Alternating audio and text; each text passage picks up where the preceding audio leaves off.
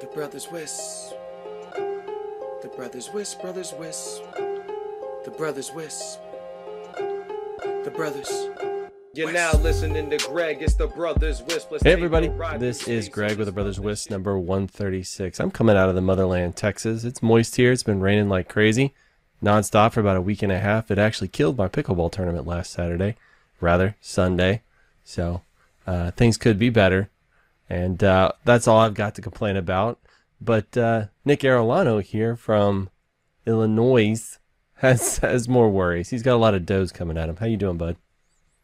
Doing pretty good. Things kind of settled down, and now I'm back to Zen. So we're okay. Excellent. Well, it's good having you. Actually, hang on just a second.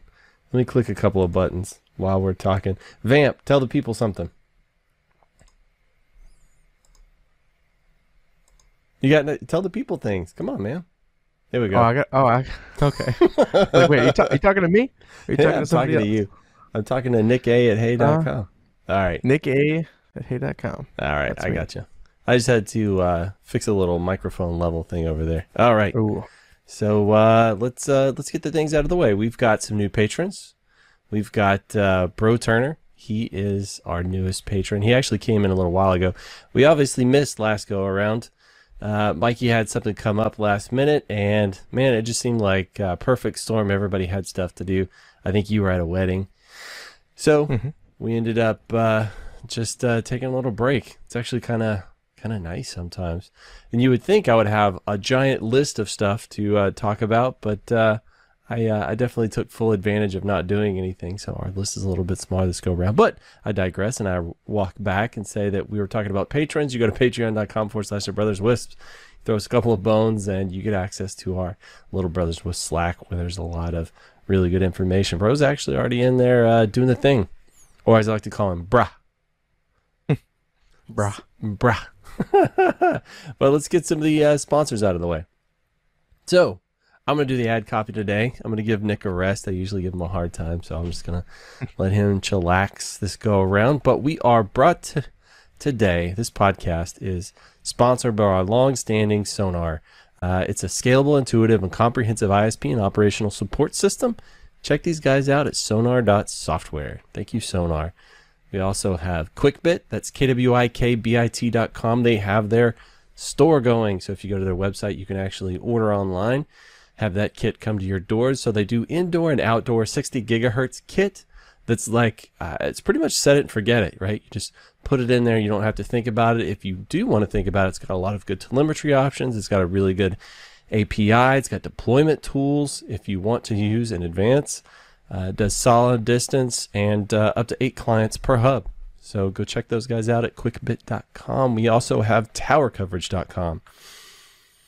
Deep breath in. Tower Coverage is your RF propagation system to empower your network real-time data metrics, enable your coverage area, reaching your customer base, and more. The industry's best RF propagation mapping system allows website integration for customer sign-up and pre-qualification. Use this data to scientifically plan network expansion and help your WISP succeed. Get a free trial today at towercoverage.com. All right. Let's truck it. Got through it. Rocked it out. Yeah, man. Just get in there. You just do the thing. You just bosh it. Let's see. So, Nick Arolano, smart guy. What do we have in here? Looks like your first item's something right up your alley.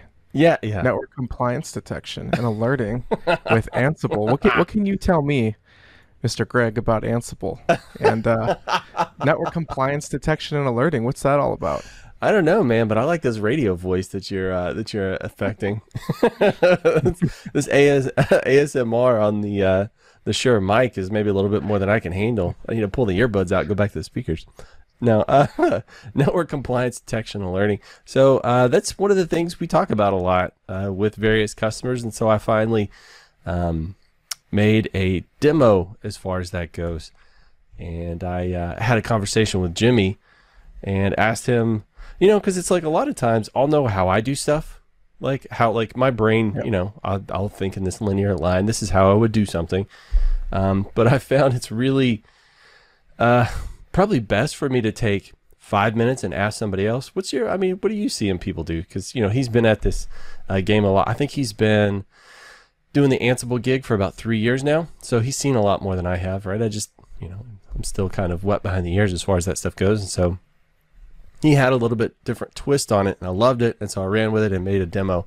But the basic idea is a lot of these big enterprise companies want to make sure that there's not configuration drift on their hardware, right? They want to make sure that random tech is not logging in and making tweaks and just leaving them. Yeah. Because people would never do that. But there's also a lot of them have compliance reasons, like government mandated compliance, right? Like HIPAA compliance or, Sarbanes-Oxley or, whatever the stuff happens to be. They have to be able to prove that they're, say, security-wise, that they're adhering to all their security policies or whatnot. So they have to do that across thousands of network elements, on a regular basis. And that's just not something a normal human can do, right? So you turn to automation. And how do you do that? The way I went about it, as per Jimmy's suggestion, is you kind of have one playbook to rule them all. So the idea being the playbook you create is the playbook you use whenever you first configure a switch, right? Like I get an IP on it, I'm getting ready to put it in the network, or I've already placed it in the network and I'm going to have it do configuration on there. I run this playbook. And for my demo, I did NTP servers and SNMP community strings, right? Just some low-hanging fruit, really simple, easy ones. So I did those. And I didn't store the commands in like a Cisco format because I was doing it against Cisco switches.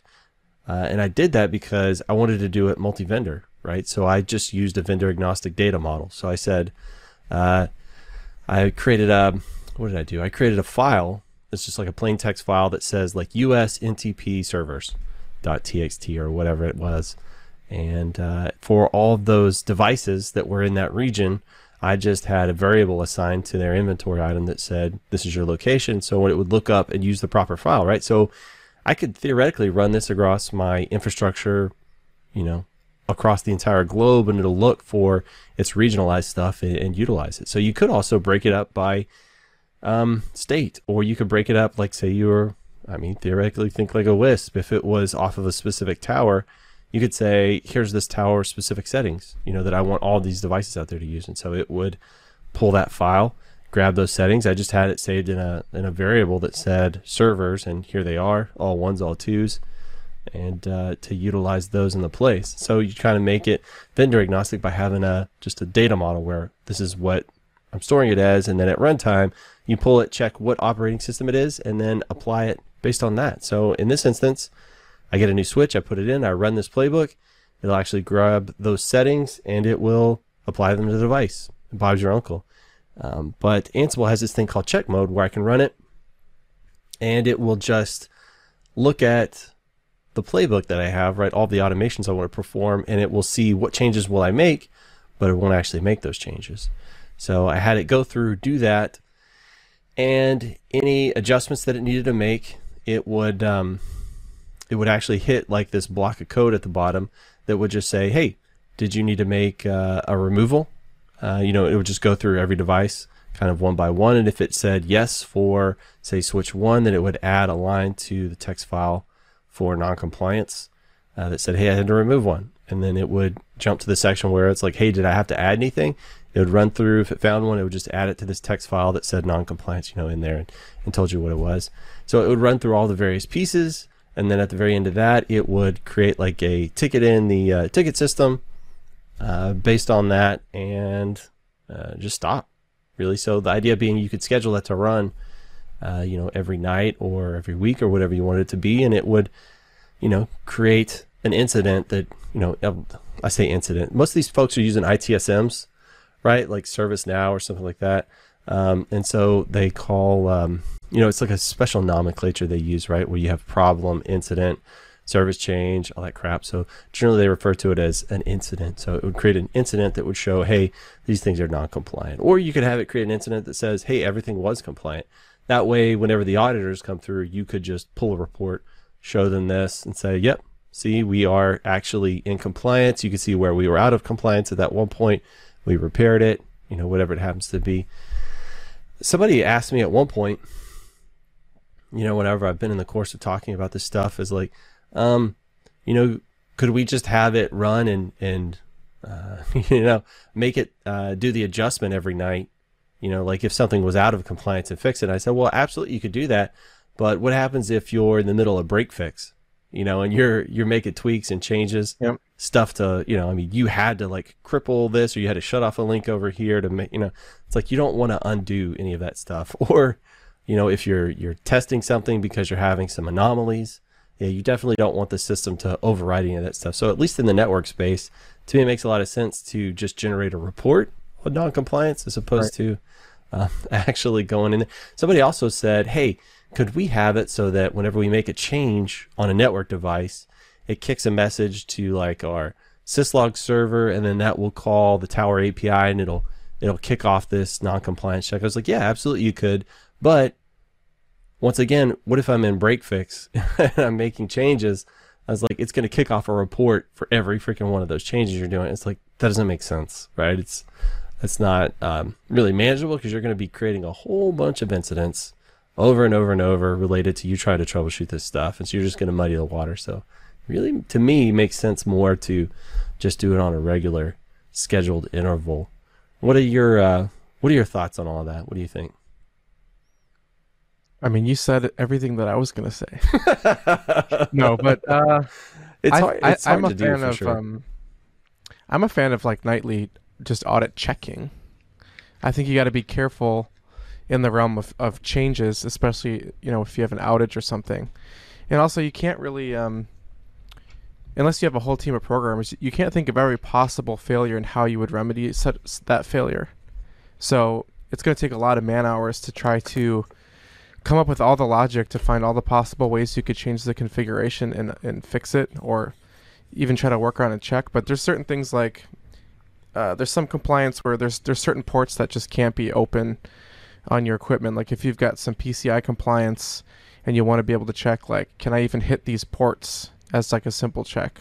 There's a lot of things you can do like that are just read only, that say, hey, something's non-compliant, you should probably fix it. So there's stuff like that I think there's a lot of value in running it every night as just a safeguard or a check.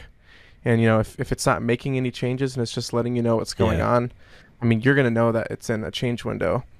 And then doing things in response to like syslog, it really just depends on how intrusive that's going to be. And it's kind of like a ping watchdog thing, where if you turn on ping watchdog to reboot stuff when an IP is not reachable, but you want to re-IP something and you forget about that, it's that same type of thing. So I guess it depends on how much it's going to touch and manage the equipment and how much you've invested into automation in the first place. But yeah, it's definitely one of those things where it's a crawl, walk, run sort of scenario. And like you said, I mean, that's what we recommend. That's built into our slide deck, is that the first thing you should really do when you start automating is just read-only stuff.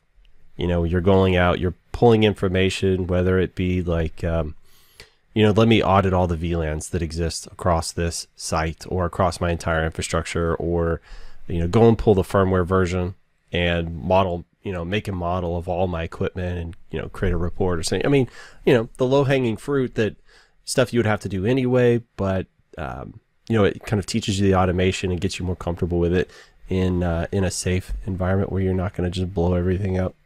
So, yeah, for sure. Yeah, don't let it completely take the wheel, but take the stuff that's kind of annoying and tedious and let it do that for you, and like guide you when there's a problem so that you can just resolve stuff faster. But yeah, you probably shouldn't jump head first and give some AI software full control of your stack.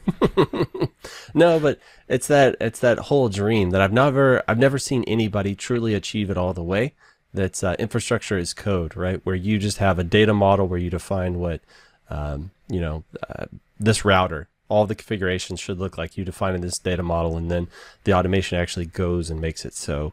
I've never seen anybody do it across their entire infrastructure. There's always some stuff where it just doesn't make sense to do that or whatever. And even in those scenarios, I'm still an advocate for just do detection, don't actually do correction automated on a schedule. Because at some point somebody's going to be trying to fix a problem and you don't want the system fighting with them while they're doing it. But it's tricky.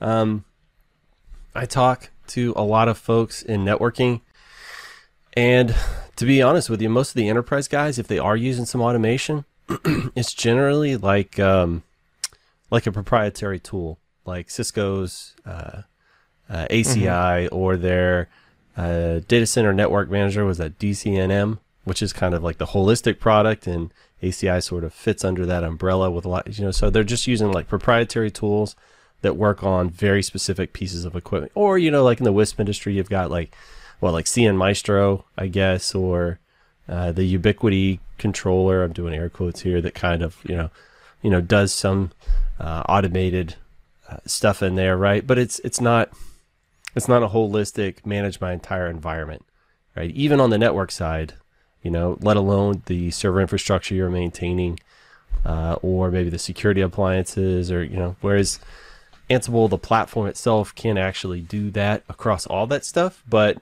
it's not necessarily the easy button, right? It does take work and you have to kind of ease into it. But I like it better than custom scripting because it's so much easier for a new guy to walk in and see what's going on. Pick up and move. Yeah, so if your goal is to replace your people, it's probably not the right direction, but well, I mean, think about it. Think about the complicated systems you build, Nick, like as far as automation goes. Now imagine a junior guy trying to come in and start helping you do that stuff. Like, can you imagine it being easier with like an automation platform where it's like super easy, where there's tasks, right, versus like having to be a full-blown programmer that uses like really good practices, and I mean, it's just, to me, it's so much easier. The back end is different from the presented front end. So the back end might be complicated, but the goal is always to make the front end for a CSR level person to use the tool. Yeah. So, and everything's kind of a risk assessment. Like if your equipment, if firmware involved is just copying a file over SSH and rebooting, that's probably a very low risk assessment, depending on, you need some logic to say, like, make sure to firmware the network stuff that's the furthest out and work your way in case there's compatibility problems. But there's things like that where you can mitigate and build some simple logic to do like mass scale firmware updates. So like those are the things that make sense to automate, where you could give any entry level person a really simple GUI to like do that, to save in time efficiency. But maybe when it comes to traffic engineering and stuff like that, that's a little more complicated, and there's a lot bigger risk involved in what happens if that goes wrong. I mean, at least with most automation tools, you can copy a file over SSH, and then you can verify the file integrity to make sure it didn't like half copy over. And a lot of vendors also do checks on their own to see if like the file's corrupt. So there's, once again, it's like not very risk adverse to automate something like that. People want to go a little too crazy, but it's always about what could go wrong if the tool stops working. And also, if the tool stops working, is there anybody that can still do that task manually if they have to? So I think it's a pretty fine balance there, especially when you first start, on what's worth automating and what's not. Well, I think too, like your systems, I think what you're talking about is having creators versus users, right? Or consumers, right? So you're the creator of the automation. You have consumers that are using the front end to kind of do that. What if you bring in a junior engineer and you want him to help on the creation side, right? So that you're not, I mean, multiple respects, right? So as a business owner, you don't want these, as JJ Boyd once told me, these pillars of knowledge, where it's one person who has this amazing amount of knowledge. And if you ever lose them, right, which inevitably, right, nobody ever stays at one place forever, inevitably you're going to lose that person, so that knowledge goes with them. So for one, any business owner wants multiple people being able to kind of, do the same sort of task or whatever. But for your benefit, you can go on vacation, or you could take a couple of days off and know that, if something weird happens and they need to whip up some automation to take care of it, this junior guy could maybe assist with that or whatever. So I think, imagine a junior guy coming in, would he be able to start helping you assist in writing the automation in a month the way like you do it, where it's like custom coding? Or compare that to like Ansible, where he can look at playbooks, copy and paste, and make like simple changes. Well, I mean, even then, are you going to trust the guy after a month to be running automation? So you could take the approach of something like Unimis, where you have an area where somebody could write a script for a vendor and like mass run it on devices. Something like that is a good middle ground between something fully custom and you have to write like complex backend code. But there's a certain point where if you can't put in a certain amount of complexity, it's almost not worth building the tool, because at the end of the day, you want to make sure that it's safe, everything's rerunnable. Any of like the major problems you would run into, you have some way to alert yourself or mitigate that problem. And when you're dealing with multiple vendors that have different like CLI parameters or API, or some devices have weird undocumented APIs, you have to have some complexity on the back end to kind of do things in a uniform way on the front end, which requires you to write things with better practices. I mean, you could always have supplemental tools, like even though I'm building an automation platform, I'm still probably going to have something like Unimis with some like pre-built scripts and stuff for other people to run in case something does happen with the main tool. You could always build in redundancy and stuff like that, but some things are just not worth pursuing if you can't put in some level of complexity. If you want something that's complete, that is, especially if you want to focus on user experience and like the user interface part of it, to make it very easy and comfortable to walk through a brand new person to start automating the network, you kind of have to put a lot of effort in to build something like that. Because like something like Unimis, a lot of people could do work with it, but if they don't know scripting, they can't really use the mass config push that well. But the backups obviously are worth it. So if you want to get to the level where an entry-level customer support person can use the tool, most of the stuff has to be kind of complicated to make it seem easy for them. But in actuality, the backend's complicated. That's hard to achieve without going past a point where like now not anyone can just work on the platform. So it's kind of like what's more important? It's like making it generally usable by everybody, including like the entry-level CSR people, or do you want to go somewhere in the middle ground, but then it's more useful to power user type people? So I guess it completely depends. Yeah. To that, I think like Ansible, they have these things called modules, but the module is really just a chunk of Python code. Like you can look inside of Ansible, and you can see all the Python that it's calling for each module. So that's all there. It's just obfuscated. So if you wanted to really do something complicated, you could write your own module, or to be honest with you, I can do most stuff in standard tasks. Here's with a caveat: it's not going to be as fast. It's not going to like when it's processing through the automation, it's never going to be as fast as if I just write a Python script. So like that's like one thing to kind of bear in mind. But it does keep it simple, and it does have some limitations. Like right out of the box, like when you look at it, you can't do like nested loops. But what you can do is I can do a loop, and then I can call a task file that basically I can have inner loops inside of that, right? So I actually have done that multiple times, and it's like one extra tiny little step, and can be annoying sometimes, but it still gets it done. And it's like I can take network guys that don't understand programming at all, and I can get them to do this stuff. You know what I mean? So it's, but also like Jimmy, I see him like he'll break into like Jinja system, like the Jinja 2. And he'll do some complicated stuff right there inside of it without having to make a module. So it's sort of like built in that crawl, walk, run right there inside the product. So crawl is you just use all of the tasks, and I try and like whenever I'm doing demos and everything I put on GitHub, pretty much all just uses like the standard modules to keep it as simple as possible. Again, the processing is not as fast. And Well, like it's if you easier to get up and running if it's all standard modules and there's no extra stuff to install. Or, yeah. And you don't have to understand like any of the Jinja system. Not that it's complicated, you know. I mean, it's once you start looking at it, it's really not bad. And there's a lot of good documentation out on the internet and stuff like that. Some of the documentation kind of makes me think of MikroTik in that it shows you what it does and all the knobs you can turn, but it doesn't always tell you when you would turn said knobs.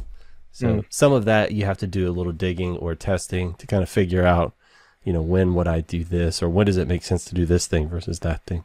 But it's definitely, I don't know, man. This is the crap I do all day long. So it just, you know, I can get mired down in the minutia of the things a lot, very easily.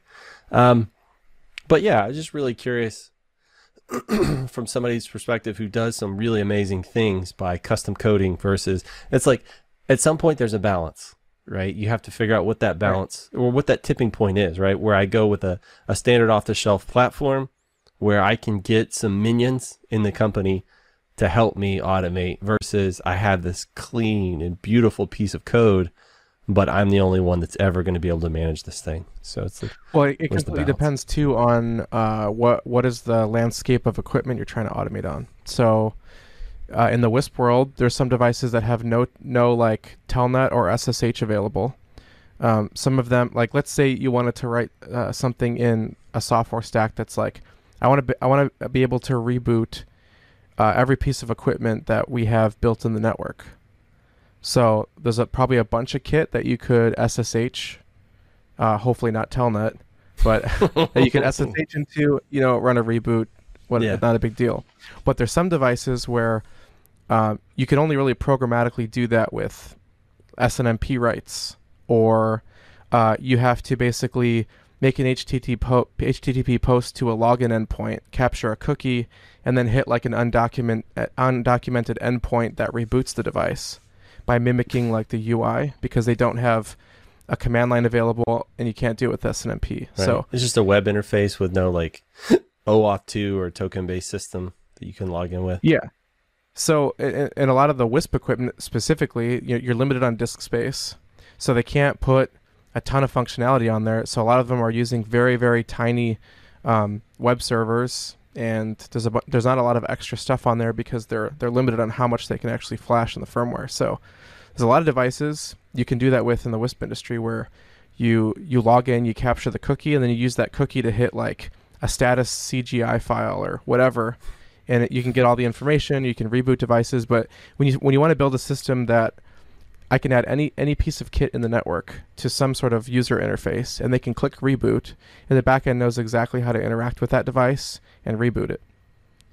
And so I think as long as because if you don't take care in like writing tests or documenting the code well, if you try to do it kind of a collection of scripts, it's going to break down pretty quick when you need to start adding more devices into the network, into the system. So it depends on the complexity of how many devices you're automating against and what options are available to even integrate with them. So sometimes that might require custom code. So do you want to build an application that does like the 99%, or do you want to have one system that does like the 60% and another that does the 40%? So at some point, it's almost worth it to build your own, depending on how complex it is, obviously, and how much time you have. But there's some stuff that off-the-shelf stuff, it would be really hard to get it to do what you need it to do, depending on what you want to present to like customer support people. Yeah. But also keep in mind, you're the only Nick Arellano I've ever met working for a Wisp. So most people don't have your kind of talent in-house. So that to me, that's one huge hurdle that most folks would face, you know, or I guess folks that would be listening to this, that's probably one big hurdle that they would be facing. You know, it's like, how do I, you know, I love the concept of that, but even then, you know, also, we're talking about a very specific application to help, like, sounds like CSRs and things. I mean, engineers too, to be able to reboot and stuff. But what happens if I also want to automate against like my server infrastructure, right? Or I want to touch some cloud resources and do some stuff out there too. I mean, it depends how important it is. So like when in the WISP space, you've probably got thousands and thousands of devices. A lot of WISPs don't have the same scale of server infrastructure, so it's probably not as worth it. And also, you know, if you build things with good testing and you use pretty common frameworks to build the application, it's not custom proprietary code from the ground up. If you're using, you know, open source packages for parts of it and you're using like a framework, well, there's lots of consulting agencies that they could kind of take off, even if they don't understand the WISP industry, they can understand the code and help them work on it. So it's not like it's impossible unless you write something completely proprietary and you don't use any open source tooling. That's going to be a lot harder. But you know, you could potentially automate the cloud and server infrastructure as well. But I don't know a lot of WISPs that are very heavy into that. They just kind of have a couple of things, so that probably wouldn't be worth it. And I don't know if I would want like a CSR person messing with a server or any cloud hosted instances. Maybe just like whatever it takes, like whatever your business is, and if your customers are getting bandwidth from you, they probably just need to do basic maintenance on that equipment. And we're just talking like firmware updates, doing reboots, maybe some like some graphical mapping stuff to look at like RF overlays on a map, and everything's color coded and friendly for issues to escalate to like maybe engineering or tier 2. I'm not talking about like, you know, you could just fire all your engineers and all these CSRs can run the network. It's just enough to make the 90% pretty trivial for anybody to do. So then you can just focus on working on the harder problems, but also if the tooling gives you lots and lots of context to start troubleshooting, well, then a tier 2 person can start working on the network because they've got some sort of format they're used to from a system that we would build to give them most of the information they would need to start troubleshooting the actual problem instead of just poking around from no information. Well, how about I'm a WISP and I'm getting pretty sizable and I would like a tool like that, but you know, I don't necessarily want to try and find a Nick because you're kind of a unicorn. It's you know, I don't think I've ever met anybody quite like you before. I'm sure they're out there. Well, no doubt that is quiet. That is very network savvy, but also capable of developing applications. So, I mean, are there reputable services you could go to and say, hey, you know, can you pick a framework for me, and these are the things I want to do, and build an app for me? And is that something that people commonly do? I've never tried to. No. Okay. So the problem is people build networks differently. So I've talked to a lot of people who built custom automation around Sonar, like because it doesn't do a lot of stuff that they need.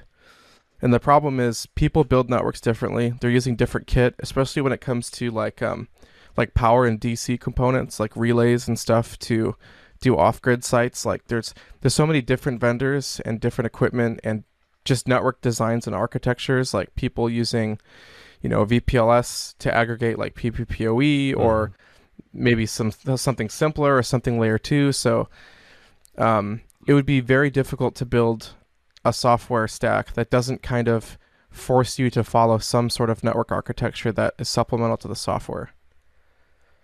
So most of it would have to be probably custom built based on how you run the network. But I think at some scale, you have to have some kind of automation or stuff's going to start falling apart unless you just have unlimited labor force. But that's not practical for most WISPs. So I think you need some automation. And the earlier you can adopt automation, the easier it is for you to ramp your business up. But to have an off-the-shelf solution that handles the 99% use case is just too difficult because people have, or even just with acquisitions, like if you have a network platform that runs your network and you want to acquire another WISP, like how long would it take you to forklift that network into the architecture that supplements your automation system? So it's like, you know, in a perfect world, it'd be great, but it is pretty difficult, and it's hard to find software developers who are also network engineers. Yeah. To understand, like, this is how this thing works. This is how I need you to interact with it. Like, a lot of WISPs who have nothing also probably don't know best practices for routing protocols to explain to a software developer, like, how I need you to automate this, you know? Well, so that is, I even say, how long have you been at your new gig? Probably like, I don't even know, this like 8 months or something. All right, and you I are don't know. very savvy. You're very dedicated. You have all those skills, and you are still busting your ass trying to get this thing in line, right? So it's not any small. I mean, it's no small feat, right? Right. Yeah. You have to have a foundation that is automation friendly to start really like taking off with that. So even stupid things like how you name devices is kind of important, because there's a ton of stuff you can do with regular expression matching to like in NetXMS, for example. I use like naming convention to figure out what type of device it is and to like sort the devices into the containers I have in NetXMS. And being able to, or another common thing that I see, like we have these Tycon relays that have like 4 voltage inputs to just read voltage, and then like 4 relays on them that you can power cycle equipment if they're DC powered. So like making sure that every single site that has a Tycon, voltage 1 is always battery, and voltage 2 is always like the alternative power. Just getting stuff so that the automation system can assume that voltage input 1 is always the battery bank is really hard when maybe you've deployed a ton of that kit out there, but nobody took any effort or thought about like, maybe I should wire these exactly the same everywhere. And a lot of those devices, you can't just, with SNMP, find the labels that are in the web interface. It's just V1, 2, 3, and 4. So there's no way without doing some kind of gross screen scraping to try to regular expression match. Does that say something like battery? So you kind of have to like think, if I want to do automation, there's a lot of things that you can do just in documentation and naming things to make things more supplemental to automation. Otherwise, it's going to be really difficult. But the more that you can standardize your normal processes, the way that you document and label things, the easier it is for you in software to, build configuration templates and do some auto discovery and intelligence. Because like how you name stuff, like what's a backhaul pretty easily. What's an access point just by the name, and so everything else becomes a lot simpler. So getting people to do things from a cookie cutter type of standpoint is very complicated on its own, without even bringing automation in. Yeah, for sure. Yeah, best laid plans. Like even at some of my properties, I'll have everything labeled and done up exactly right, and then the cablers will go out there and do something completely different, and it's like, well, I need to get this site up now, and so I'll adjust all my stuff so it it doesn't fit what I port 1 doesn't go to IDF1 and port 2 doesn't go to IDF2. It's just sort of a random mismatch of stuff. That's always fun. But yeah, I totally get it. Yeah, standardization is absolutely critical for a lot of automation stuff. Like I wrote a script, or I wrote some automation the other day. Have you ever heard of CyberArk? I saw one of your blog posts about CyberArk at gregsoul.com. Yeah, so they're like these security guys that really have kind of the market, not necessarily cornered, but a good portion of it, especially in enterprise, around password security. So they do this CyberArk. It used to be called AIM. Now it's called Central Credential Provider. Central Credential Providers is generally what they refer to it as. But it's a system whereby you have a server or a cluster of servers that maintains all of your passwords vaulted, like very secure, and your automation can connect into the password vault and request the password at runtime based on like your credentials. Yes, I'm allowed to, and all that stuff. And it'll pull it and it'll use it. But they have this scheduling piece that sits in the middle. It's sitting there and it's watching everything that happens. And so it has the ability that, after X number of uses, it'll go and it'll change the password inside the system for a server. Well, a lot of these people, what they do is, imagine you have 100 servers, or, devices, right? These could be network elements. These could be, it could be anything, right? It could security appliances, firewalls, load balancers. It could be anything. So you've got 100 of these devices in there. Every time you connect in and use the password, as soon as you disconnect, it reaches out to that device and it changes the password on it, and it changes the password on the secure vault server. And every device in your infrastructure has a completely different password. Isn't that like bonkers? And so that's kind of crazy. It's like, how do you connect to that in your automation? So I wrote a playbook that within the play will comb through every device, and what it does is it looks at the host name of the device you're connecting to. It connects to the central credential provider server, and it pulls the password based on the host name. Like, that's how I did the designation, right? So if you willy-nilly name stuff or there was no consistency, Right. it's like that whole system breaks down, right? So you have to have like, in a database, you have to have a primary key, right? You got to have some piece of information that you're keying on. And like you said, a system name is an amazing way to do that. Not only, like you were talking about, because then if you do complex naming, then you can say, because we always named our devices like a site designation, and then, or like a geographic designation, then a site designation, and then what it was, and then it's like its individual like ID inside, right? So you could pluck out any one of those pieces that you're talking about and utilize that for additional processing in some specific way. So it makes a lot of sense. But do you think a lot of WISPs just kind of go into it, naming stuff, whatever? Like, I cringe when I see people name servers like Star Trek captains and stuff like that. It's like, what are you doing with your life? Yeah. I mean, I've looked at a lot of WISP networks, and there's like, people don't really think about it.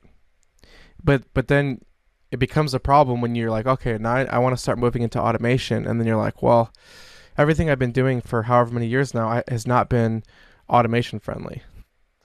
So like, people will label, or they'll name a backhaul like just whatever the local site of the site is, and it'll just be like this site backhaul, or maybe the remote site backhaul.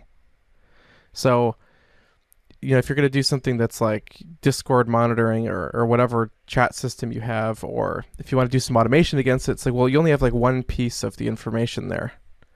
So you kind of have to do extra work to maybe look at some neighbor table information, or do some like IP address subnet analysis on it's just like, why don't you just do yourself a favor and come up with some convention that makes the initial like discovery of that equipment in your automation system simpler. So for a lot of backhauls, I use like the abbreviation of like the site name to the other site name, and then like usually the models in there, and then the last part will say like BHM or BHS for the master or slave.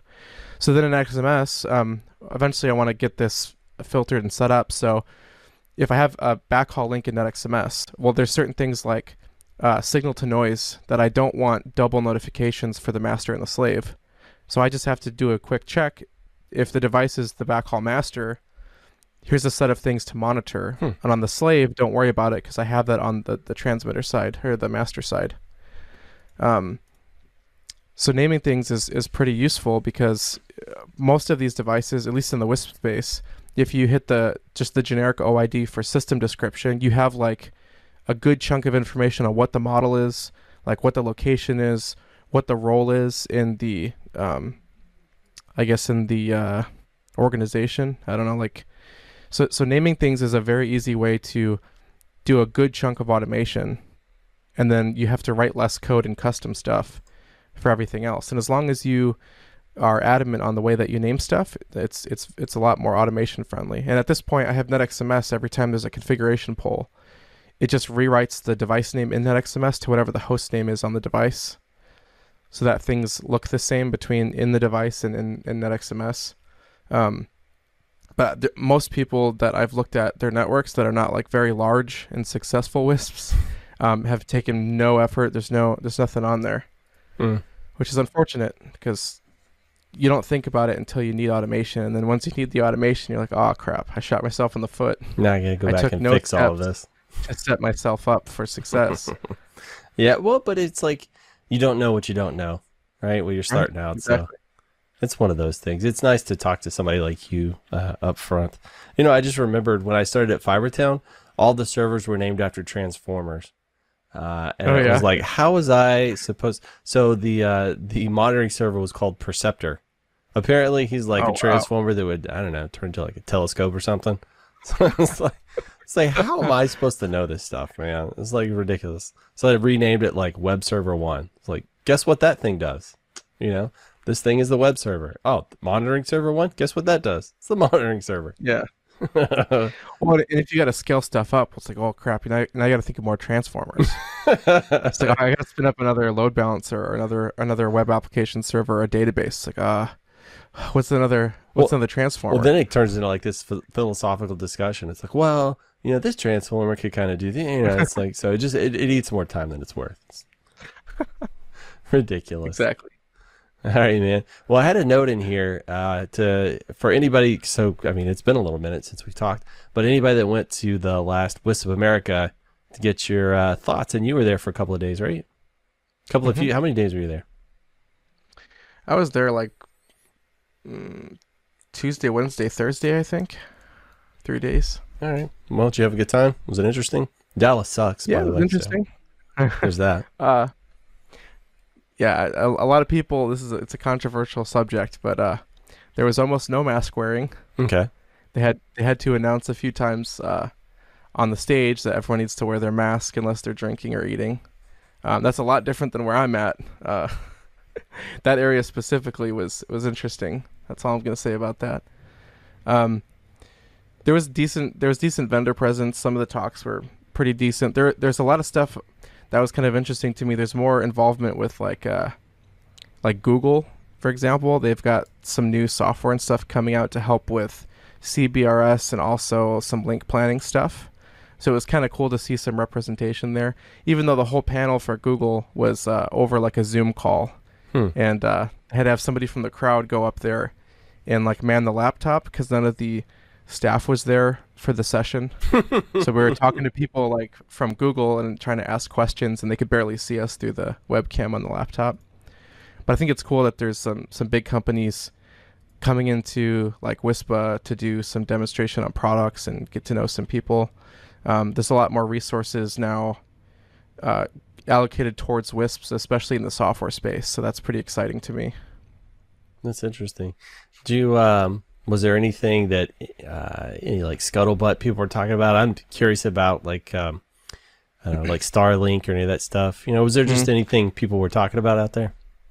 Oh yeah, there was panels for how to compete with Starlink. Really? Rock and roll. It was a pretty big topic. I mean, that and like Terragraph stuff was pretty big as far as conversations. Lots of stuff about 6 gigahertz and getting gigabit to the home over RF, even at longer distances. So that was pretty much the theme, is getting higher speeds, new technology coming on the horizon, things like Terragraph, and how to not be scared of Starlink. Right. Keep buying equipment, keep throwing that stuff out there. Yeah. Don't be afraid. All right, well, rock and roll. So it was a positive experience. How was traveling? I'm sure that was the first time you'd really traveled since. It was weird. First time being on a plane in a long time. And they almost kicked somebody off for not wearing a mask. Golly. Like, oh man, what a trip. Zero tolerance, I assume. Yeah, they were just going to remove him. And then I think they had him sit like in the very front area where like the crew usually is, to make sure they would keep their mask on. Damn. Which I've never seen that before. I was like, man. They put him in timeout. Exactly, for the whole flight. And they had to explain to him why they had to keep their mask on and why it's not a choice on the airline. Rock and roll. Yeah. Wacky. Pretty cool. Yeah, I think I mean it's a ways off, but I think Red Hat's gonna have us like Q3 of this year start traveling again. So for me it'll be traveling for the first time, right? Because I actually got hired in right as COVID was really coming in strong and we started quarantining and stuff. So I guess that'll be interesting by then. Usually when they hire you, said they get like your measurements and they fit you for a hat and stuff. They fly you out. So are they gonna like bring in all the new recruits and do a meet and greet with people, or it's just go off to do some sales? I honestly don't know. I know whenever you first get hired, traditionally what they do is they would ship you up to North Carolina to the headquarters, and you do your first week there.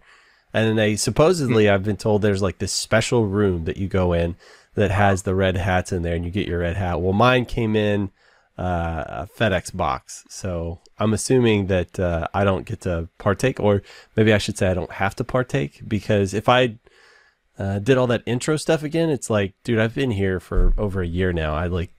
I Right. get it. I've drank the Kool-Aid. You know, it's like I don't, you know, I know my way around and stuff. So I think at some point I'll probably get to go up there just to check it out or whatever for a day or two. But yeah, I'm not going to have to do the whatever thing. But you know, somebody I know flew last week, and they said it really wasn't bad. They said wearing the mask was kind of uncomfortable at first, but then like once they were on the plane, they heard like some people coughing around, and they're like, "Oh, thank God I've got a mask on." He was like, "I'm pretty sure from now on I'm just going to travel. Like when I get in the plane, I'm just going to put on a mask." Yeah, I was thinking because that makes sense. It seems like every time I travel, either just before I fly back or once I get back, like I get a cold, you know, and so it's, you know, trapped in a tube full of people. You know, if I keep a mask on and I don't I don't pick up the con crud or whatever, I think I'm for that. People are disgusting should move animals. on This is what I'm getting at. From mask talk. Don't want to offend anybody. People are real heated about that. I just don't want their germs. Never signed That's it. fine. Right. I don't want the germs either. Oh man. All right. Well, I don't know. I don't think Microtix announced any mums or when is Wispapalooza? Is that usually like October-ish, somewhere in there? I'm not sure. I've never actually been to one. I got to go to at least one. The one in Vegas? I'm sure I'll go this year. So we can all get together and have a good time. Miller took me to a Korean barbecue last time we were there. I think we ate at like 11 at night. Man, it was delicious. It's the best time for Korean barbecue. I think any time is the best time for Korean barbecue. It's pretty awesome. All right, let's talk about some of this Microtix stuff. Oh, well, I guess just as an update note, I was asking a little while back about Arista. They have a VEOS, you know, their Awesome. just their virtual EOS system. So they call their stuff EOS. Cisco calls their stuff iOS. Arista is basically Cisco iOS with just the tiniest of tweaks. Their configurations are almost identical. But I was looking for it for a lab because I wanted to do some demonstration. Well, that compliance demo actually.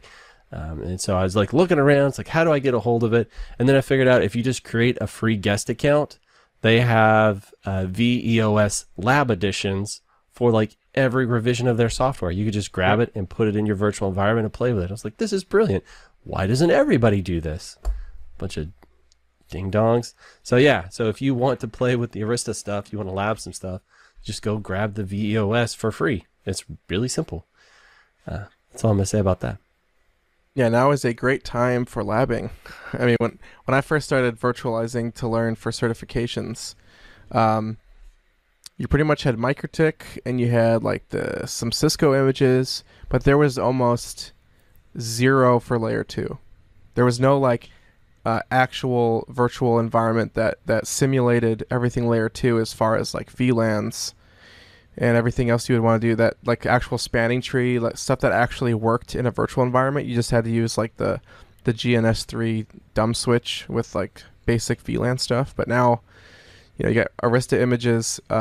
Cisco has a bunch of layer 2 appliances and layer 3 appliances. If you get Cisco Viral, you get access to all the images. But I think last time I looked at it, they don't let you download it anymore. You have to go through the whole in-browser Viral thing.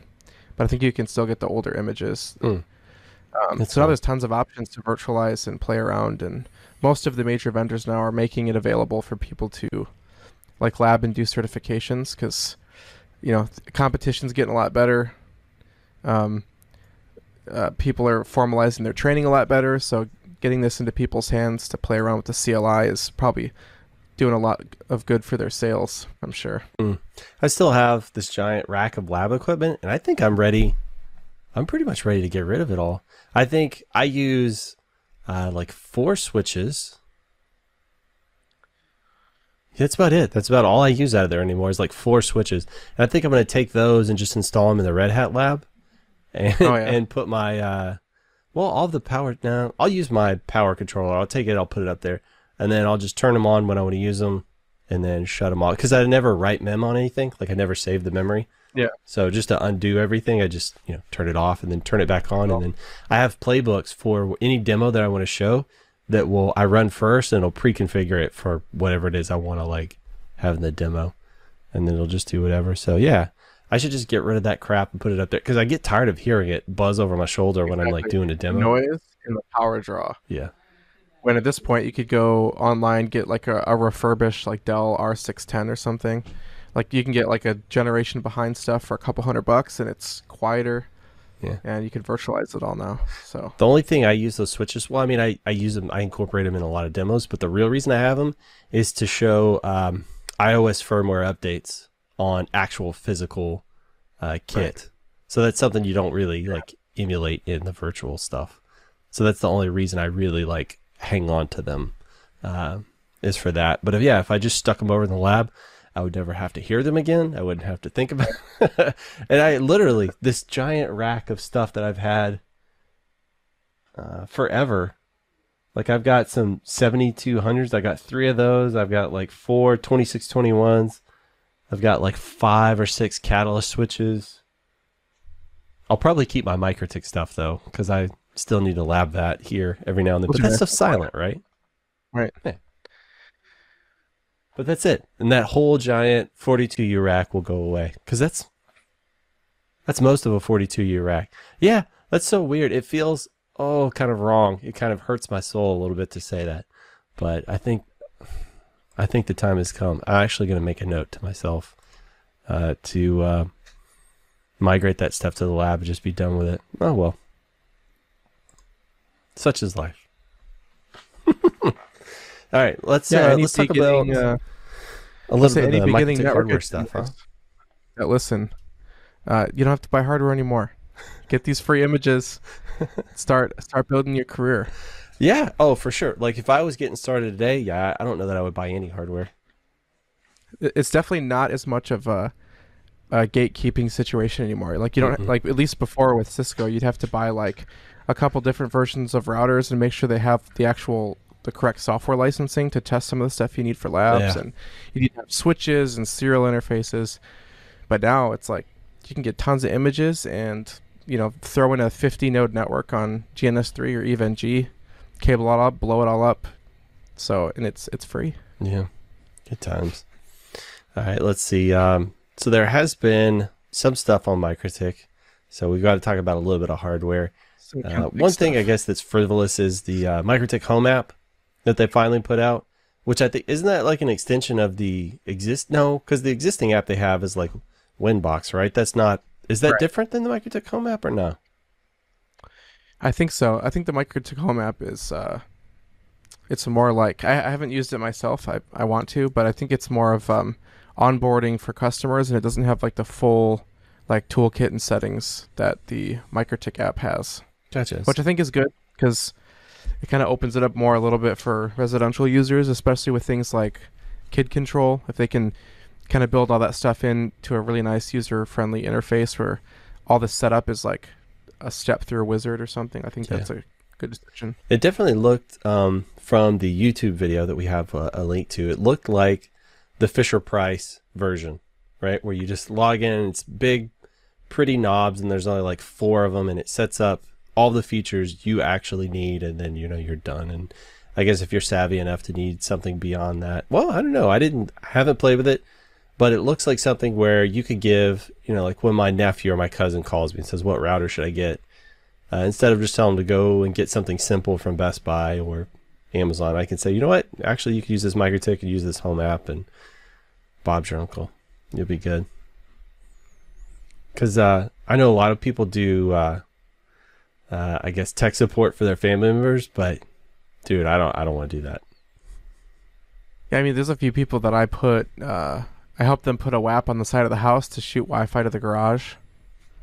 Because they're like, I want Wi-Fi. I'm like, just put this out here and I'll Capsman configure it or something. And I put a little SSTP tunnel to manage it, but then my dad like told my aunt, and she's like, I want that for my garage. Like, I don't want to like do this for everybody. But having some kind of app would be pretty nice to get more people, because just for the price, people go out and they spend like $200 some plus on like these Nighthawks with 8 antennas, when you can kind of get the same Wi-Fi performance with a MikroTik for a fraction of the cost. So making them have a higher market share in the United States. Hopefully they'll listen to more of the features that we want as well. If it helps them kind of blow up the revenue, Yeah, great. I thought that was a tremendous idea. I'm glad they're finally going that direction. So it definitely makes sense for sure. And hopefully they'll just keep building upon that. So what else is new? A couple of different things. They also introduced MLAG, and So excited. I think Andrew Thrift, on the side of his fighter jet, finally, like stamped another kill on there, because I know he's been pushing for this one for a long time. So they are adding at least initial support for MLAG in version 7. Golf clap from Nick. So over there. exciting. I think I have crisp on. You probably can't hear this. I can't. Yeah, it filters it out. That's cool. But they even have a wiki article on it now, so it's legit. It's official. It's in there. I don't know anybody that's tested it yet, but I'm sure somebody will eventually. I'm glad they went the MLAG route over just stacking. It's going to be pretty amazing. Yeah, I mean, it seems like that would open them up to a lot more functionality, right? Because stacking, you have to have generally like proprietary interfaces. Yeah, like that. At least that's what I think, like a stack port. But I guess some people just stack through like optical interfaces on the side or whatever. But MLAG's standards based, right? At least the one they're trying to adopt. Is that right? I think when I looked at it, it's actually not standards based. I could be wrong on that, but one of the big differences is stacking. You have a master for the control plane, and almost every switch stack I've tried, as soon as the master dies, the whole stack is dead. It stops forwarding traffic. Some of them, if you reboot the kit, it'll elect a new master, and then you're back on track. But I've also done a lot of consulting for customers who were sold these big FiberStor switch stacks. That it's useless because they were sold on redundancy. But when the master goes down, nothing. But with MLAG, there's a lot of synchronization that happens across the chassis, and if one just blows up, traffic still goes through. I've been looking at a bunch of different options to use that because layer 2 redundancy is pretty difficult, at least in the MikroTik space, to get like true redundancy.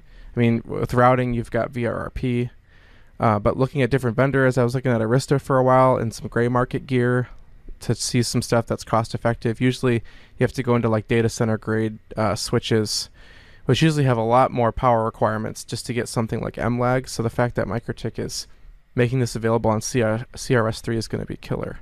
Yeah, that's pretty baller.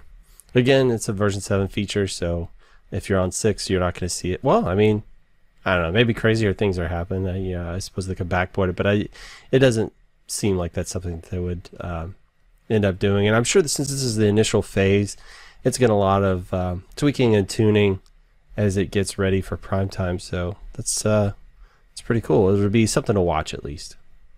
And with a grain of salt, I am more willing to run beta software on a switch than a router, just for MLAG. Like I'm very tempted to test like the CRS3 10 gig switches, as long as the VLANs work okay and MLAG works okay.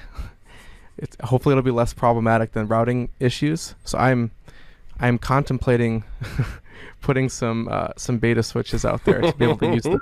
Well, I'll see though. I did read the article, at least I skimmed it, and it said that it's required to be running STP or RSTP, so it's interfacing with the spanning tree protocol in some form or fashion. So I might wait a little while to see that calm down before, work out all the kinks, any bugs, before I put that into production. But, they're not going to find the bugs unless you guys test. So more power to you folks, just not me. Deploy it and scale and automate on beta software. Yeah, go for it. Oh, forget it. We're doing it live. There you are. All right. So we talked about the MLAG. So also, we've been burned by this before. MikroTik inserting little April Fool's jokes in their code. But this one doesn't feel like an April Fool's joke. Maybe. I don't know. I'm just going to put that caveat out there. But somebody was looking at the RouterOS 7.1 Beta 6, and there was a new model number in there, and it is CRS 520, right? So that's 500 series, a whole series that's completely unannounced, but it's 4XS, 16XQ, so that would equate to 4 25 gig ports plus 16 100 gig ports. So that's a spicy meatball, which I thought was interesting because I don't think MikroTik has any other kit with 25 gig or 100 gig ports, right? I don't think there's a single thing with 100 gig ports. So I'm so interested to see how do you what the connect, price tag's going to be. how do you connect your other MikroTik stuff to this switch? I'm curious. Well, it's going to come out with a 100 gigabit high density switch. I'm so curious on what the price point's going to be. This is going to be crazy. Yeah, well, I mean, who are they targeting with this? So I know the likes of Mike, he's kicking some 100 gig stuff. I think Miller might be playing in that space. We've talked to another WISP, but I bet Latvian Telecom could use some 100 gig switches. They probably could. It seems plausible, right? I'm excited. I mean, bringing one of the cheapest that I've seen, at least. You know, I don't know everything about every vendor, but one of the cheapest options for an MLAG switch that, like, in a long time, and now getting into 100 gigabit capacity ports. I think this is going to be a huge boost for them in market share. I mean, if you got to go 100 gigabit, MikroTik's got an option that makes the choice a lot simpler, assuming there's good stability. 100 gig ports with MLAG, right? That sounds like a core switched infrastructure to me. That sounds like carrier. Yeah, I mean, yeah, that sounds like some heavy hitting right there for sure. Yeah. So no doubt about it. Somebody was saying that maybe one of those 100 gig interfaces, you could have like some kind of muxing cable that would break it into, you know, like 10 gigabits or something like that. Oh, like they did with the other switches where the 40 gig splits into 4 10 gig interfaces. Yeah, something like that. So you could use it as like not just, you know, 100 gig termination, but also kind of an aggregation switch if you wanted to. That would be kind of cool. Yeah, combined with MLAG.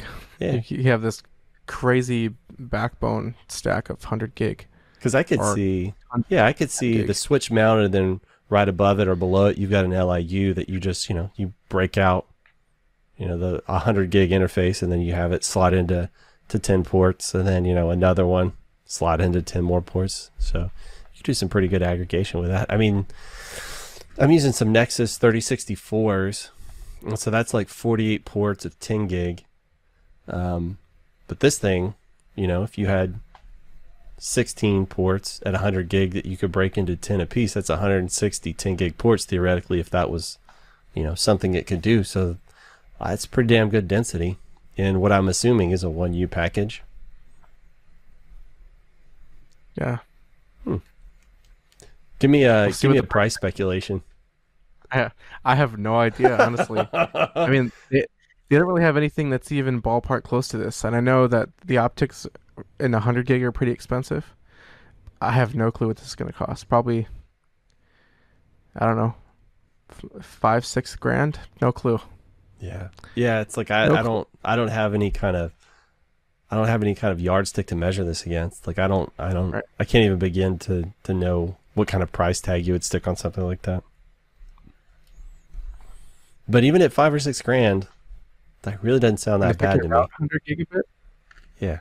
Like if I can actually route that, that's going to be Oh, you wanted to crazy. route it too. I thought you just wanted to switch it. Out both.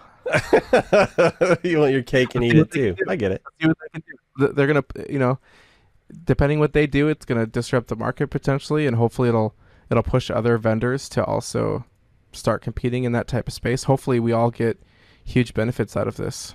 For sure. Well, I mean, theoretically, like the 300 stuff, they're starting to unlock the hardware routing capabilities of those things. And, you know, they can be pretty powerful. So this thing, you know, whatever ASICs are going to be associated with that many 100 gig ports are probably going to be pretty beefy, huh? Find out hopefully soon. But it's like, is this going to be a version 7 release where like the timeline is going to be up in the air, and hopefully we'll get both at the same time? I mean, I'm assuming these have to be running version 7. Yeah, I don't know. I would think so, right? But I mean, I don't know. It's just speculation. Yeah. And again, this might just be a joke that they inserted inside of because they have done this before. So I don't know. There's no point going too far down the rabbit hole, but it's interesting. Very interesting nonetheless. What else is on here that you're interested in? Or do you have anything else that you're interested in? The route filtering thing's kind of important. All right. So that was one that John Osmond picked up. He was saying that Hurricane Electric builds their filters for their peers like once a day. I guess it's on a schedule. And so they look at the routes coming from you. I guess the routes you're sending to them upstream, and then they'll rebuild their filters based on that. And I guess maybe as the assets probably as well. I'm not sure, but he certainly they will verify with RADB or like Aaron's database. So not only do you have to be advertising them, and that is like down to the prefix as well, like the net mask and everything. Mm-hmm. So if you've got some failover where you need to advertise maybe the individual /24s and some /23s or 22s, depending on how you're handling failover with other upstreams, you kind of have to advertise all of that at once. But also they will take what your advertisements are and they will verify it against one of the routing registries to build their filter. And of course you can call in and ask them to rerun the filter. So like you could always have them do it, but you got to be careful if you forget to advertise a chunk of IP space, specifically the prefix you start to advertise after it's built. You're not going to get traffic out there. Yeah, he said one of his. I think the context was one of his customers stopped sending him a route for like 30 minutes, like their subnet for maybe they were doing maintenance or something, and that happened to be the window that HE rebuilt their filters. So they rebuilt it without that customer prefix. Well, everything came up. And he could look in Hurricane Electric's looking glass, but since they were down during the filter rebuild, they weren't actually transmitting that out to anybody else they were connected to. So he said that was a really fun one to troubleshoot. And as you said, he, once he called in, he got him to just, rebuild the filter and everything was fine. But I'm sure he wasted a lot of time trying to figure that one out. Yeah, we just turned up Hurricane Electric at 2 of our edge sites and went through this. So it was the first time actually setting up a route database to get everything all out there for them to verify. I think more people should do this though, because they need to have some sort of good mechanism for having a centralized database of who's allowed to advertise what, to be able to match against advertisements, just to make the internet a better place. And I think, was it Tommy? He posted something about Facebook advocating for some sort of OAuth-based system for API for this type of like routing registry to encourage more secure systems to list what IP space you're allowed to advertise to make this process probably a little bit better.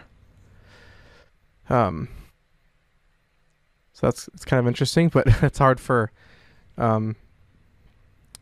smaller people that are just kind of starting their ISP and they're starting to peer, like having to learn all that stuff and how to submit their IP address information. And I don't know, but people have done bad things with the internet as of recently, and they'll continue to do it. So no big deal. So this type of stuff will help prevent a lot of that. Yeah. So that's a fun one. I was thinking, I bet you could do the same thing via some simple automations. I don't think that would be, because I don't know. I think of stuff and then I think, oh, well, they're doing it automated. I wonder if I could make a system that would do it automated as well. And then I think, but I'm not in the telco vertical. I'm just in commercial. So it's like nobody would be impressed. None of my customers, if I did that.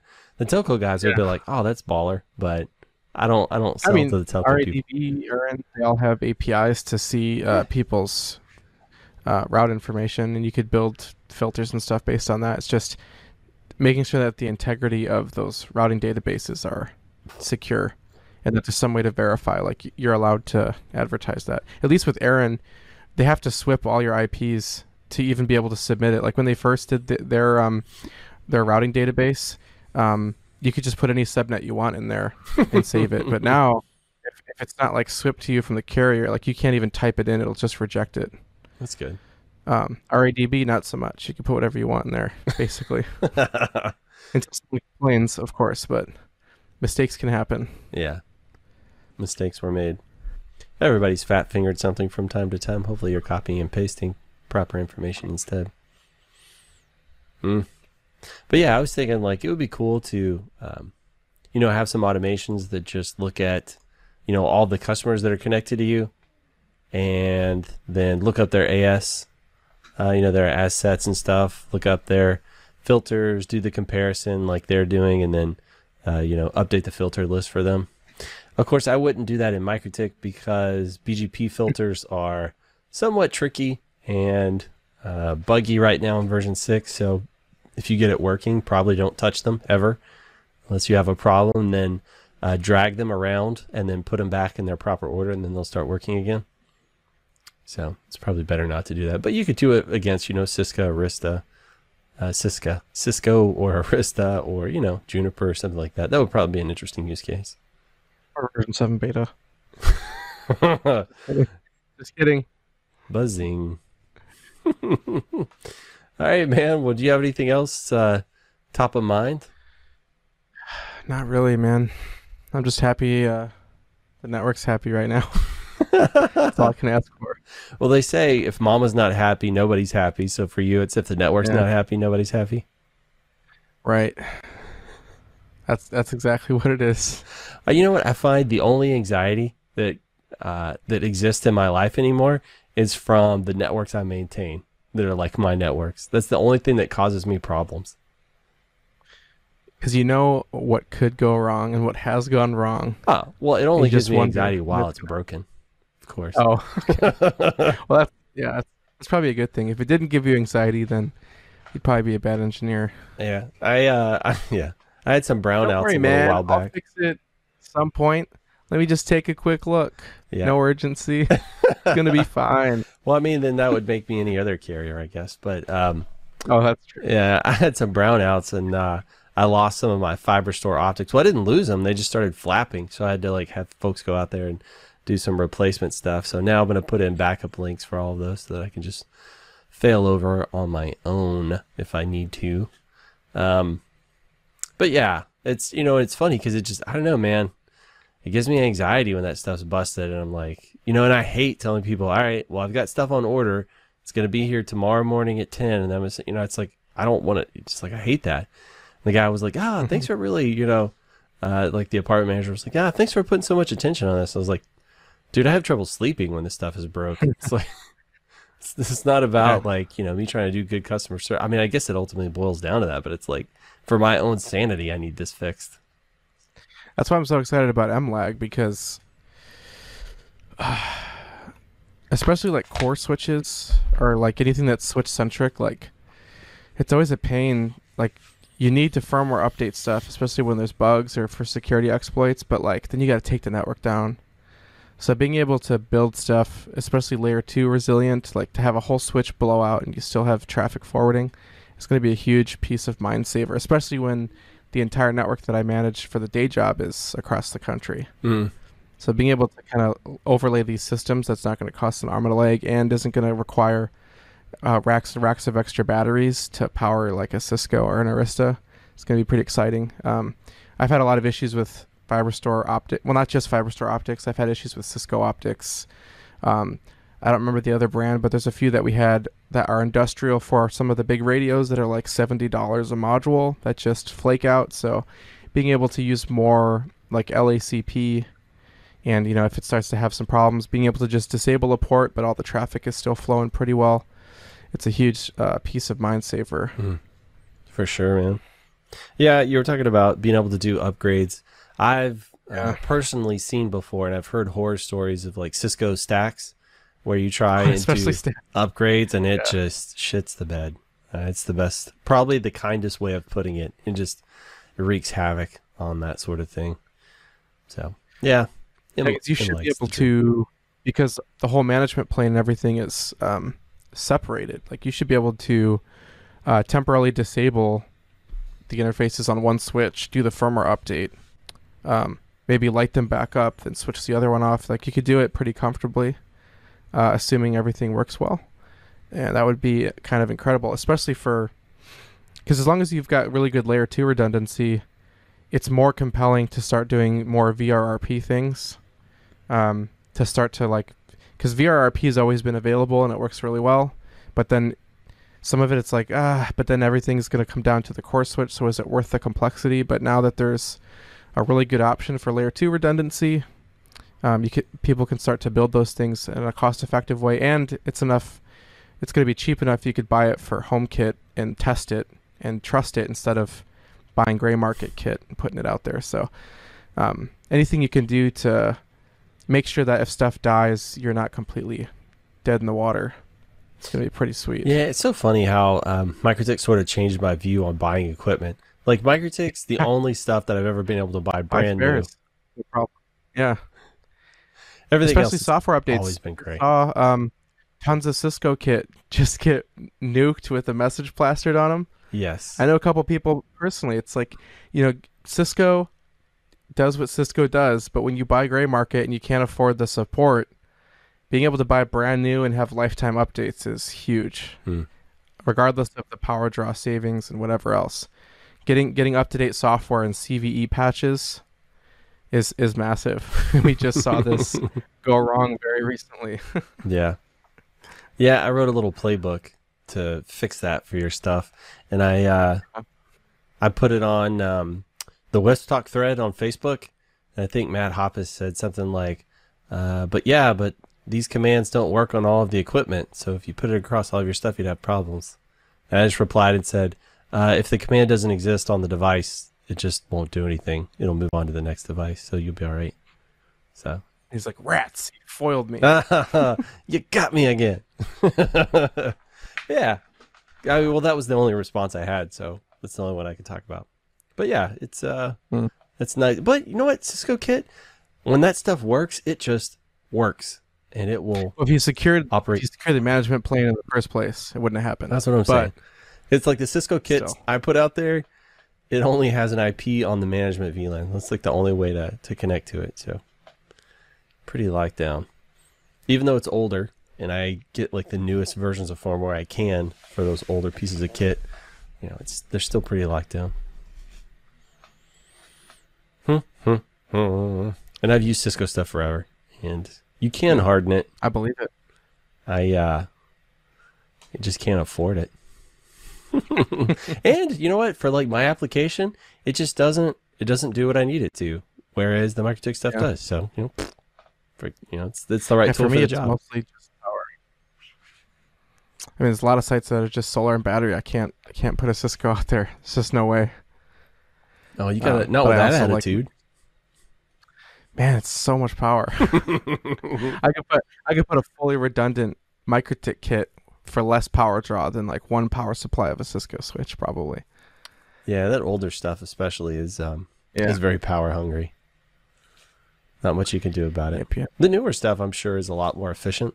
I just, who can afford it? Right. Especially now when it's like, years ago you could get just a generic support contract and just get the firmware repository, but now it's like you have to get a support contract for that SKU, and every other switch or router or like whatever, you have to have a support contract for that model to get the firmware for that model, which is kind of insane. Even some Cisco partners I talk to, they don't just have access to all the firmware. Yeah, the licensing has gotten very clever where you can't, you just have the same model of switch and get the firmware and then load it on all of them. Now it's like individually licensed per device, especially like features. Like it might come with base, but if you want a feature, it's like individual per piece of kit that you're licensing. So how dare they get clever and realize that their hardware just lasts forever and try and find a way to monetize that.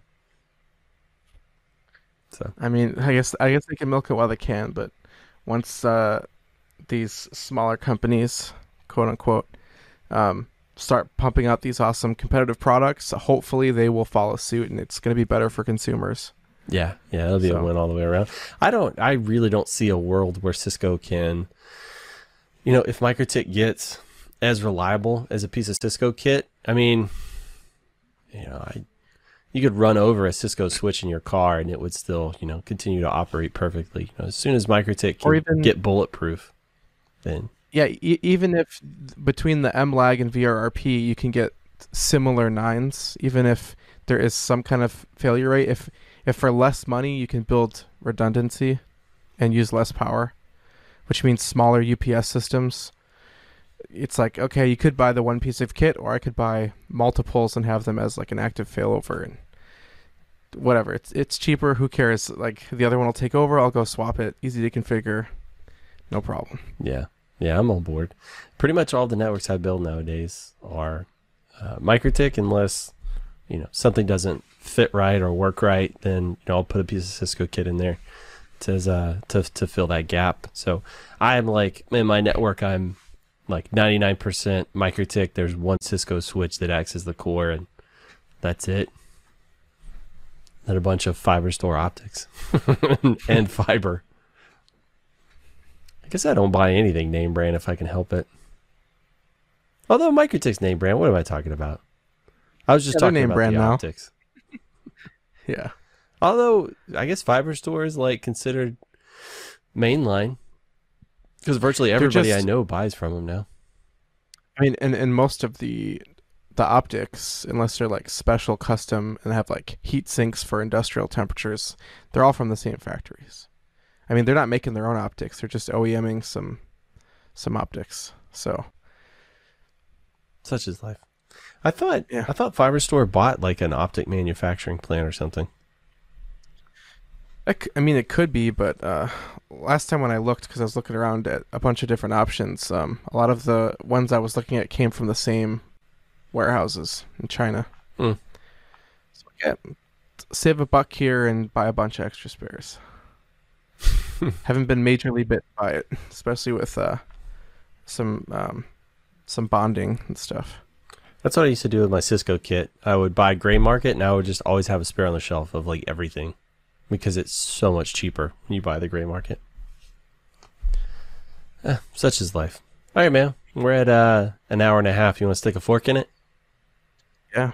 All right, bud. That I do. If people out on the internet want to get a hold of you, Nick, talented programmer, creative network engineer, how would you have them do that? You can email me nick.a@hey.com, or ideally join us in the Little Brothers Wisp Slack group. There's lots of awesome people here, people smarter than me. So yeah, join the community. It's a lot of fun. Oh, yeah. Name one person that's smarter than you. You. Nice try. Let's see if that's on the board. Sorry, it's not. Incorrect answer. Good try. All right, let's see if the Sowell family can steal. If you guys want to find me, I'm Greg at gregsowell.com. That's an easy way to email me. I'm regularly blogging on gregsowell.com again.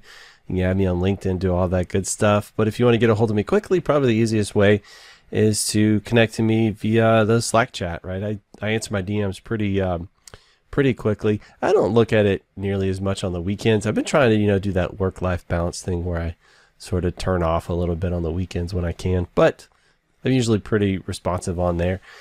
But then again, I don't really necessarily need to be anymore, because there's so many smart, there's only one Nick A.